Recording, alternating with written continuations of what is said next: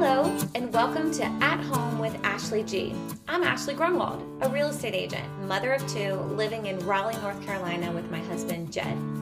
I hope you will join me as we discuss all things that begin in the home, such as family, marriage, faith, parenting, organizing, and plus a sprinkle of real estate. I look forward to building a community with you as we navigate the joys of owning a home and making it our safe haven for our family, because home is where it all begins. Hi everyone, it's Ashley Grunwald with Hunter Row Real Estate, and this is my friend Meredith Delbridge. She and I became friends through church and then through counseling setting, and then we've had real estate interactions. So we have lots of different backgrounds that have brought us together, thankfully. But today we're going to be talking about eating disorders. So it's just going to be a conversation between Meredith and I about eating disorders. I'd shared with you that this is something near and dear to my heart, definitely something that I've experienced in my past. And so I wanted to just have Meredith share from her professional experience what this looks like. I think we're seeing it more and more. And I know a lot of the people listening are moms and have daughters. And so we just want to talk about the impact of this on our families. And I think that there's so much material here that we won't get through it all today. So we'll do another session with Meredith. So if you have questions, please send them in. So Meredith, I'm going to let you go ahead and introduce yourself. Tell us about you, your family, and then really how you became passionate about this topic. Yeah, so my name is Meredith, and I have been a counselor now for, about 12 years.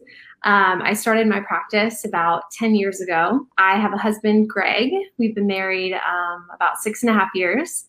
And I have a new kindergartner, Sophie. She's 5. So yeah, that's a little bit about me. I started my practice about 10 years ago. You know, I just have a heart for women. I love to just walk alongside women as they just seek to find freedom. And so that can be through, you know, eating disorder recovery, but also anxiety and just different things. It's funny, I was involved in a ministry where I mentored women. And so that was sort of what got me interested, I think, in just counseling in general. And then as far as the eating disorder piece goes, I think, you know, I just have such a heart for, I think this is an issue that so many women struggle with. And, you know, I think we all have friends or ourselves, you know, people that we know who just, whether it's an eating disorder, whether it's disordered eating, body image, dieting, I mean, it's everywhere. And so, you know, I felt like the Lord had just really put this on my heart to walk alongside women and help them find freedom in this way. I know I've personally had experience with you and seeking freedom from this struggle as well. And so I would love for you to share some practical, maybe helpful coping strategies for people who struggle in this realm. What would you suggest? Yeah, so that's actually a big question. Yeah. I could spend a lot of time on that one. So I think maybe what would be helpful is for me to share a little bit about when someone comes in to see me, like what I do. So when someone comes in, maybe specifically for an eating disorder or some kind of related issue with food or body image, what I'll do is I'll sit down and have a session with them and ask a lot of questions and try to assess exactly what's going on and what they're dealing with. And so there's lots of different kinds of eating disorders. And so it really depends on the specific eating disorder, you know, the treatment plan and kind of the coping skills and the strategies that we use. So some of the main eating disorders, I think that most people may have heard of, anorexia, bulimia, and then binge eating disorder. Those are the most common. Binge eating disorder is actually the most prevalent, the most common eating disorder in the US right now. And typically, just based on whatever someone is dealing with, then I kind of go forward with giving them practical strategies. But the other thing I will say, and I think this is something a lot of people don't know about eating disorder counseling, is that it's often there's a collaborative approach that happens. So for me as a counselor, I'm not doing it all on my own. I'm referring clients to see nutritionists. I'm referring them to doctors. So it's a it's a collaborative approach. We have a team where we all kind of work together with a client. And so there's a lot of moving parts. And so each person has different things that they struggle with as well. So it really just kind of depends. It's hard to speak to like specific strategies, but again, like nutrition is so important. And then just dealing with the emotions and the thoughts that come up in the struggle, that's also something that we address in the counseling time. And I remember when we were meeting together, just like diving into just some thought patterns, belief systems, lies, or cultural, not truths, but maybe cultural lies or expectations, and kind of dissecting those, like where did these thoughts come from? And then trying to bring truth to them and correct them, and kind of like go out and practice life living with a different thought pattern. So I remember working through that and just discussing maybe where some of these thoughts came from to give a context for it, but then also how can we work through it to be thinking on truth versus these lies that we've tape recorded and hear in our head all day long. Absolutely. Yeah. All of those things are things that, you and I were able to do together. And those are things I do with most clients. And I think that, we do hear so many messages, whether it's like through the media, through social media, through friends, through, maybe just some things that internally we have this internal dialogue that we listen to that's, again, influenced by so many factors. But yeah, like just learning how to kind of align our thoughts and even feelings and ultimately our actions with our values and truth. I think that those are kind of the key things that I hope to do with people when they come in. And I think also like having acknowledging it as a struggle or whatever you want to call it, but acknowledging it for what it is, and then seeking help. For me, that was with you, and then a community that is a safe place to share and work through it. For me, that was the G4 ministry at the summit. So having other people with similar struggles, working through material to fight the battle, essentially. Yeah. Because I think that our culture can make us believe that we don't struggle with something, that this is normal to be self-critical of our body and to exercise to the point of abusing our body and to eat a certain way that gives us a body that the culture has said is acceptable. So we think that these are normal, healthy life patterns until we realize we're in bondage to ourselves and to these thoughts and patterns. It's going to be really hard to get help and to seek the freedom and experience that. So I think those are some things that were helpful too, and are still helpful for me in my journey. And then I remember vulnerability being a big word that we talked about, like an authenticness that says, hey, I struggle with this. It doesn't define me, but it is a struggle for me. So it's not Ashley who has an eating disorder. It's Ashley who struggles with this. And it gives me a freedom to be able to come to people with an openness that welcomes them to share their struggle and to realize that they may have a struggle versus us all hiding behind this image of I'm not struggling. This is who I am, or this is what our culture has made type of thing. Do you see a common cause for these groups of eating disorders? Yeah, so there are lots of different causes. So I kind of like to think about it in different kind of clusters. So it's a helpful way of thinking about this. But so for some people, there's a predisposing cause. So that would be genetics, right? So maybe someone in your family has had an eating disorder. So you're more likely to develop one yourself. And that's not necessarily from modeling or seeing behaviors, but it's just the way your genes are.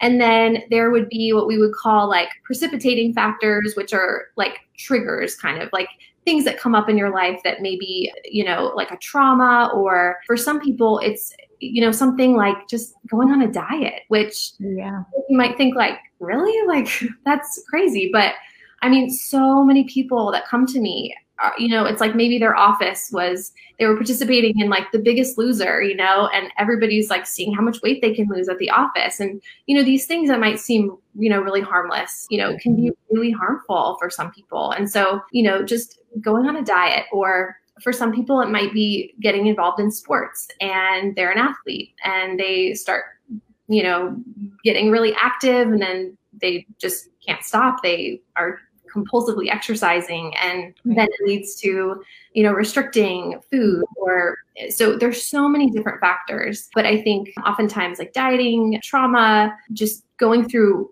transitions in life can trigger eating disorders. There's so many different factors. Then the last one, I would say, perpetuating factors, which are factors that really like maybe aren't what triggered initially the eating disorder. So maybe like someone that starts out going on a diet and it escalates, it turns into an eating disorder. The diet isn't what keeps the eating disorder going. It's maybe anxiety. Like, oh, I don't know if I can do things differently now. I'm so used to this. Like, how do I make a change? So, it could be something like anxiety, or just the fear of, well, I kind of how my body looks now. And, I've lost a lot of weight and I don't want to change, because what if that means gaining some weight back or gaining all of it back? And so there are lots of different factors that kind of get the eating disorder in motion, and then what keep the eating disorder going. So there's lots of different factors. There's not just one factor that tends to cause an eating disorder. And I think from what I remember our time together, the cause is not necessarily the most important. It's always interesting to me to kind of figure out where things come from. It gives a context and gives a starting place of, okay, maybe that came from a childhood experience, or a vulnerability to it, or a trauma that happened, but not focusing there too much. But again, it's a place to start. And then I would say, and this probably falls into one of those categories, like personality could encourage or escalate this type of thing. Different personality types, I would think you're going to find maybe more often struggling with this. And so just being aware of that could be a tendency for specific personalities. Absolutely. I think stereotypically, like, we see a lot of eating disorders in people with like what we would say like type A personalities, people that tend to be perfectionists and achievers, overachievers. However, that is also a stereotype. And so there's people of all, every different kind of person can have an eating disorder. So there's no like, I think that's also, and I'll say this too, I think one of the myths about eating disorders is that we think because maybe we've seen someone that struggled with anorexia. And so we think like, oh, we know what it looks like to have an eating disorder. It's someone that looks really, really skinny and they look like they're a skeleton. And so that's what an eating disorder looks like. And I think that is a big misconception. So many people that have eating disorders, you would never know it. And so I think in some ways that can like keep eating disorders going, because, people think, oh, it's not really that bad, or, I don't look like that person, or, I saw this movie once and this is what an eating disorder is, and I'm not that. And so I think it's so important to know that. I think for people just to hear that eating disorders can look really different from person to person. And I remember coming to you and kind of one of my initial questions of, do you believe people find freedom from this, or are we just going to cope and live with it? And so I'd love to hear your answer to that. I think I know your answer, but do people find freedom? Do you experience people finding freedom from this? And then how does faith play into recovery? Like kind of those together. Yeah. So a lot of people ask me this question, and I always say, like, I feel like my job would be really depressing if people didn't get better. That's not to say that it's easy. It's really hard work, and it's something that takes a lot of time, and it's an investment in your energy and your life, really. I mean, it takes a lot of time, but I absolutely think that freedom is possible. Otherwise, I wouldn't do this.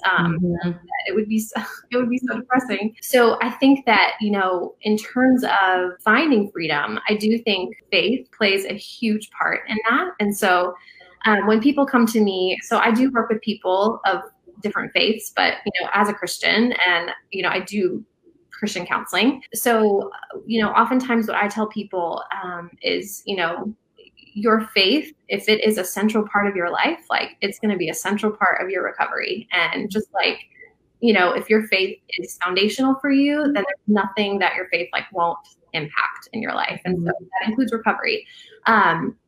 Topics that I tend to discuss, like in terms of like where faith and your eating disorder or eating, your recovery intersects, often talk about things like identity and idolatry. And so, idolatry being like anything that we are focusing on or thinking on or dwelling on more than we're dwelling on Christ. And so, I mean, let's face it, like we all have idols that we deal with. But when it comes to eating disorders, sometimes that can be appearance, or it can be, for some people, it's not appearance at all. It's just control. Right. And it can be,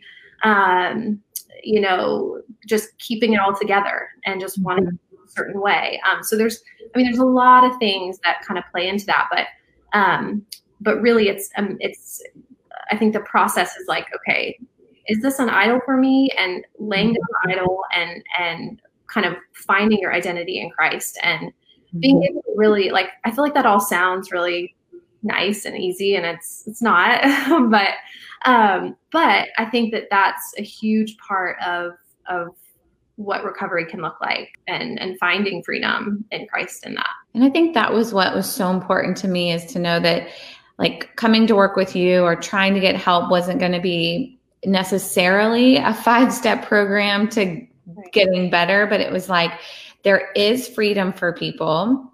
That doesn't mean that God takes away the thorn in everyone's flesh. So there's some people that they may struggle with this, but knowing that there's hope for freedom and that this is a faith topic. Like it really is, like you said, if your faith is foundational, it's going to be foundational in your recovery.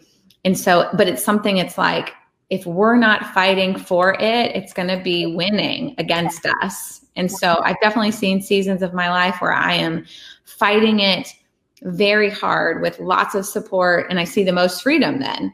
And then when I back off, I see, the slippery slope of falling back into temptation of those struggles that the culture says are normal, and you start to believe those thoughts again. Right. And I think to your point, and I should have said this as well, but I think for some people, like, they have experiences where they put a lot into their recovery, and then they kind of have a shift, and it's like, it's something that they kind of manage, but like they experience freedom from it. Mm-hmm. There are also people who, just like someone that maybe struggles with anxiety or depression, where, you have seasons where you kind of come in and out of it, where, depending on what's going on in your life, like, someone might have, certain stressors that come up. And so, you've been in recovery from an eating disorder, and then you have all these things happen. Maybe you're grieving, or maybe you lose your job, or, different things happen. Mm-hmm. And, ultimately, I think what a lot of people don't realize is that eating disorders tend to be a way that people cope with difficult things. And so it's not just about, losing weight or getting thin, or it can be, it's a coping skill. It's not a healthy coping skill. It's not a good coping skill, but it's a coping skill. And so, during stressful seasons, it's something that you can go back to, like, as kind of a default, like, oh man, like everything's falling apart. I'm going to find solace in this. So kind of the idea is that you learn skills so that if and when you find yourself in that position, you know what to do and you know what to go back to. So it's not that you find freedom and might never, ever, ever even think about the eating disorder again. It's just that you are equipped with skills and support to move forward, keeping and hopefully maintaining that level of freedom.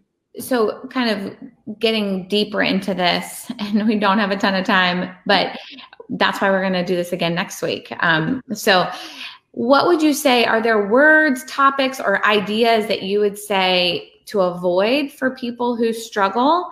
Because I think that the concept of like, if my fear is snakes, then exposure to snakes can be really helpful to overcoming that. And if I put myself in a bubble where snakes never get into it, then I've never really faced the fear. So, I mean, yes, there are triggers, and maybe me working full-time in a gym wouldn't be very helpful for me. Right. But avoiding the gym at all costs may not be helpful either. So do you have thoughts on where you would say avoidance would be healthy? Yeah. So I think it really depends on each individual. And so, that's a little bit harder, but what I would say for some people, like if the gym has been a huge part of their eating disorder, like over exercise, like they've been at the gym a lot, then part of their recovery might be finding other ways to move that doesn't involve the gym.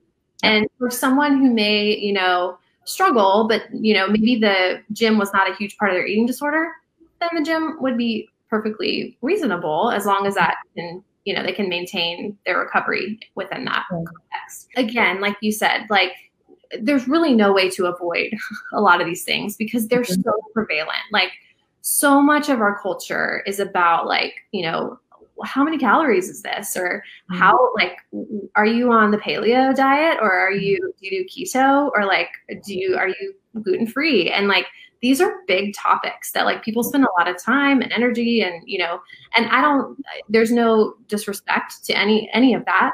But I think that, it's really important to be mindful of like the conversations and the people that you're surrounding yourself with to be able to stay balanced. So if you're around people that are constantly talking about calories or diets, or you might need to take a little bit of a step back from those friendships, or you might say to them, hey, like, let me tell you about what I'm going through. Let me share with you a way that you can support me.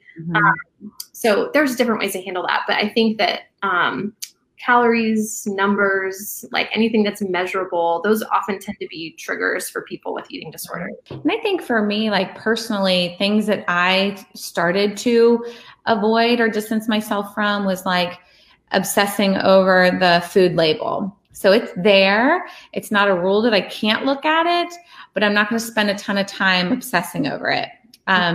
Now I'm looking more at the ingredients, for my kids to make sure sugar is not the first ingredient, but before it was like how many calories and portion size. So just, trying to back away from that a bit. And then, I've said this before, like the magazines at the grocery store, those have never been helpful for me. All the different diets that the celebrities are on and all the images of them. So I steer very, very clear of most magazines in general. Yeah.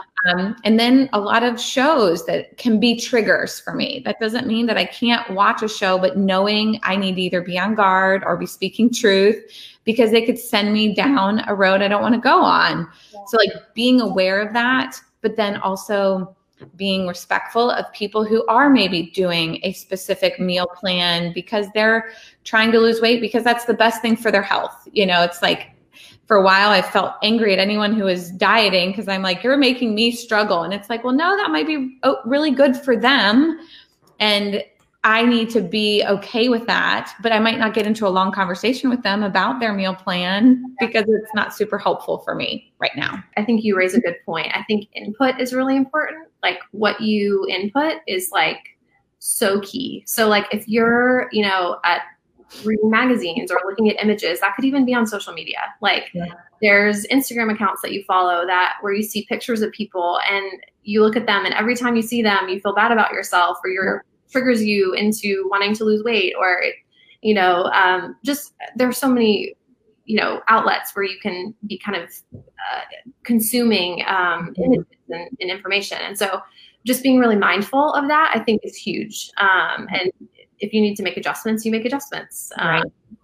And I would think like this year going into holiday season of Thanksgiving and Christmas, it's going to look very different. But what would you say to someone who's like entering into this holiday season that struggles with eating disorder or body image, and then knowing that everyone's going to be making New Year's resolutions and discussing their diet for the new year? Like, how does an eating disorder a person who struggles with that navigate those situations? Yeah. So this is something I talk a lot about with clients. And I think one of the things that I often encourage is, celebrations are good, right? Mm-hmm. Like we see celebrations all throughout the Bible, and they involve food, and that's great. And God made us to enjoy. And so I think that one of the things that is so important is not treating it though, like, like for example, Thanksgiving, that's a big one. So people will say like, oh, I'm going to like not eat all day and we'll just eat a big meal at 2:00 and it'll be awesome. And, and it's like, I just encourage people to treat it like another day. Like you can celebrate with like special food that you don't always eat every, all throughout the year, cranberries or whatever you like to eat. But it's something where maybe you would still wake up and have breakfast, and you would still have lunch, and maybe you have your Thanksgiving dinner, or you have, if your family eats in the middle of the afternoon, you still maybe eat a snack instead of having lunch. And then you have your, kind of a late lunch, and you still have dinner. And so you treat it like another day, and you don't like restrict or try to compensate for it. And then I think as far as New Year's resolutions go, I think it is a very difficult time of year to avoid diet talk. And I think one thing that I encourage people is that like you only have control over you.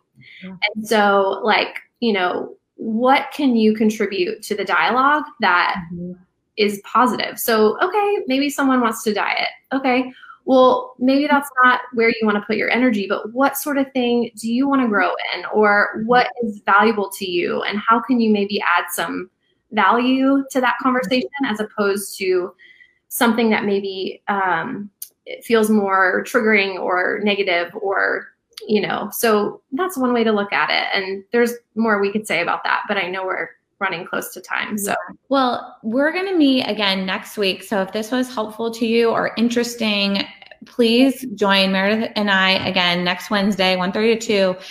And we're going to shift it a little bit to talk about how we can help avoid our kids from entering into the struggle with eating disorder. So we're going to try and focus a little bit more on our children. And so just as a little teaser, Meredith, one question I had was, what encouragement would you give to the moms who have daughters that may be concerned that this would negatively influence them toward a similar struggle, maybe because they've struggled or they just see it in our culture? Yeah. And we'll talk way more about that next week, but could you give us a little teaser before we go? Yeah, absolutely. So I love to talk about this. So what I'll say though is, kids are like sponges. So they see us, they hear us, they notice. And so it's so important that you are mindful of how you talk about your body, how you talk about other people's bodies. I would even say like, there isn't really a need to talk about other people's bodies. Just how you, sit down and eat, what you're eating, what you don't eat around your child, or what you do eat, or, certain rules around food and things of that nature. I think just being really mindful that like what you say and what you do, it influences. And just to be really clear, an eating disorder, like I said, it has many different causes. So if your child does develop an eating disorder, it's not your fault. So it's not like you have the power to make or break, their mental health. But you can contribute. There are things that you can do to, I think, create maybe a more balanced environment that enables them to have a healthier relationship with their body and food. And that's one of them. Just being positive and strong in yourself, not in yourself in Christ, but in your view and how you model that. So that's maybe just a little snippet. We can talk more. I always felt like once I found out I was having a daughter, my first child, I thought, gosh, I want to fight this battle sooner rather than later, so that she's not exposed to me in the throes of it, and wanting her to see freedom. And I know we'll talk about it next week too, but just like the words, I love when she says, Mommy, is this a food that makes me healthy and strong? Mm-hmm. And it's like, I love that language versus, is this a food that makes me fat, or is this a bad food? We just don't use that language.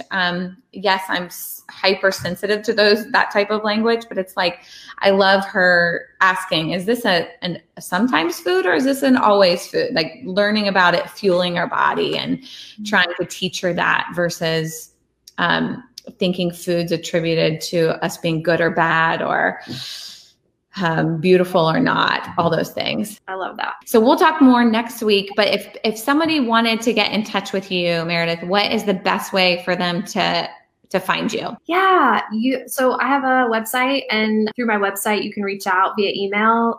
My email address is on my site, so you can contact me. You can call if you ever have questions, even if you're not interested in counseling. Feel free to reach out. Her website, meredithstokelpc.com. meredithstokelpc.com. You can find her there. And then again, join us next week because we're going to dig deeper into this, just in helping navigate this with our kids. So join us back. But thanks so much, Meredith, for your time, and I'll see you next week. Oh, thank you, Ashley. All right. See you. Bye. Thank you for joining me today. And if you connected with something that was said, I hope you will share this with a friend, subscribe, and leave a review. Thanks for sharing this journey with me at home, where it all begins.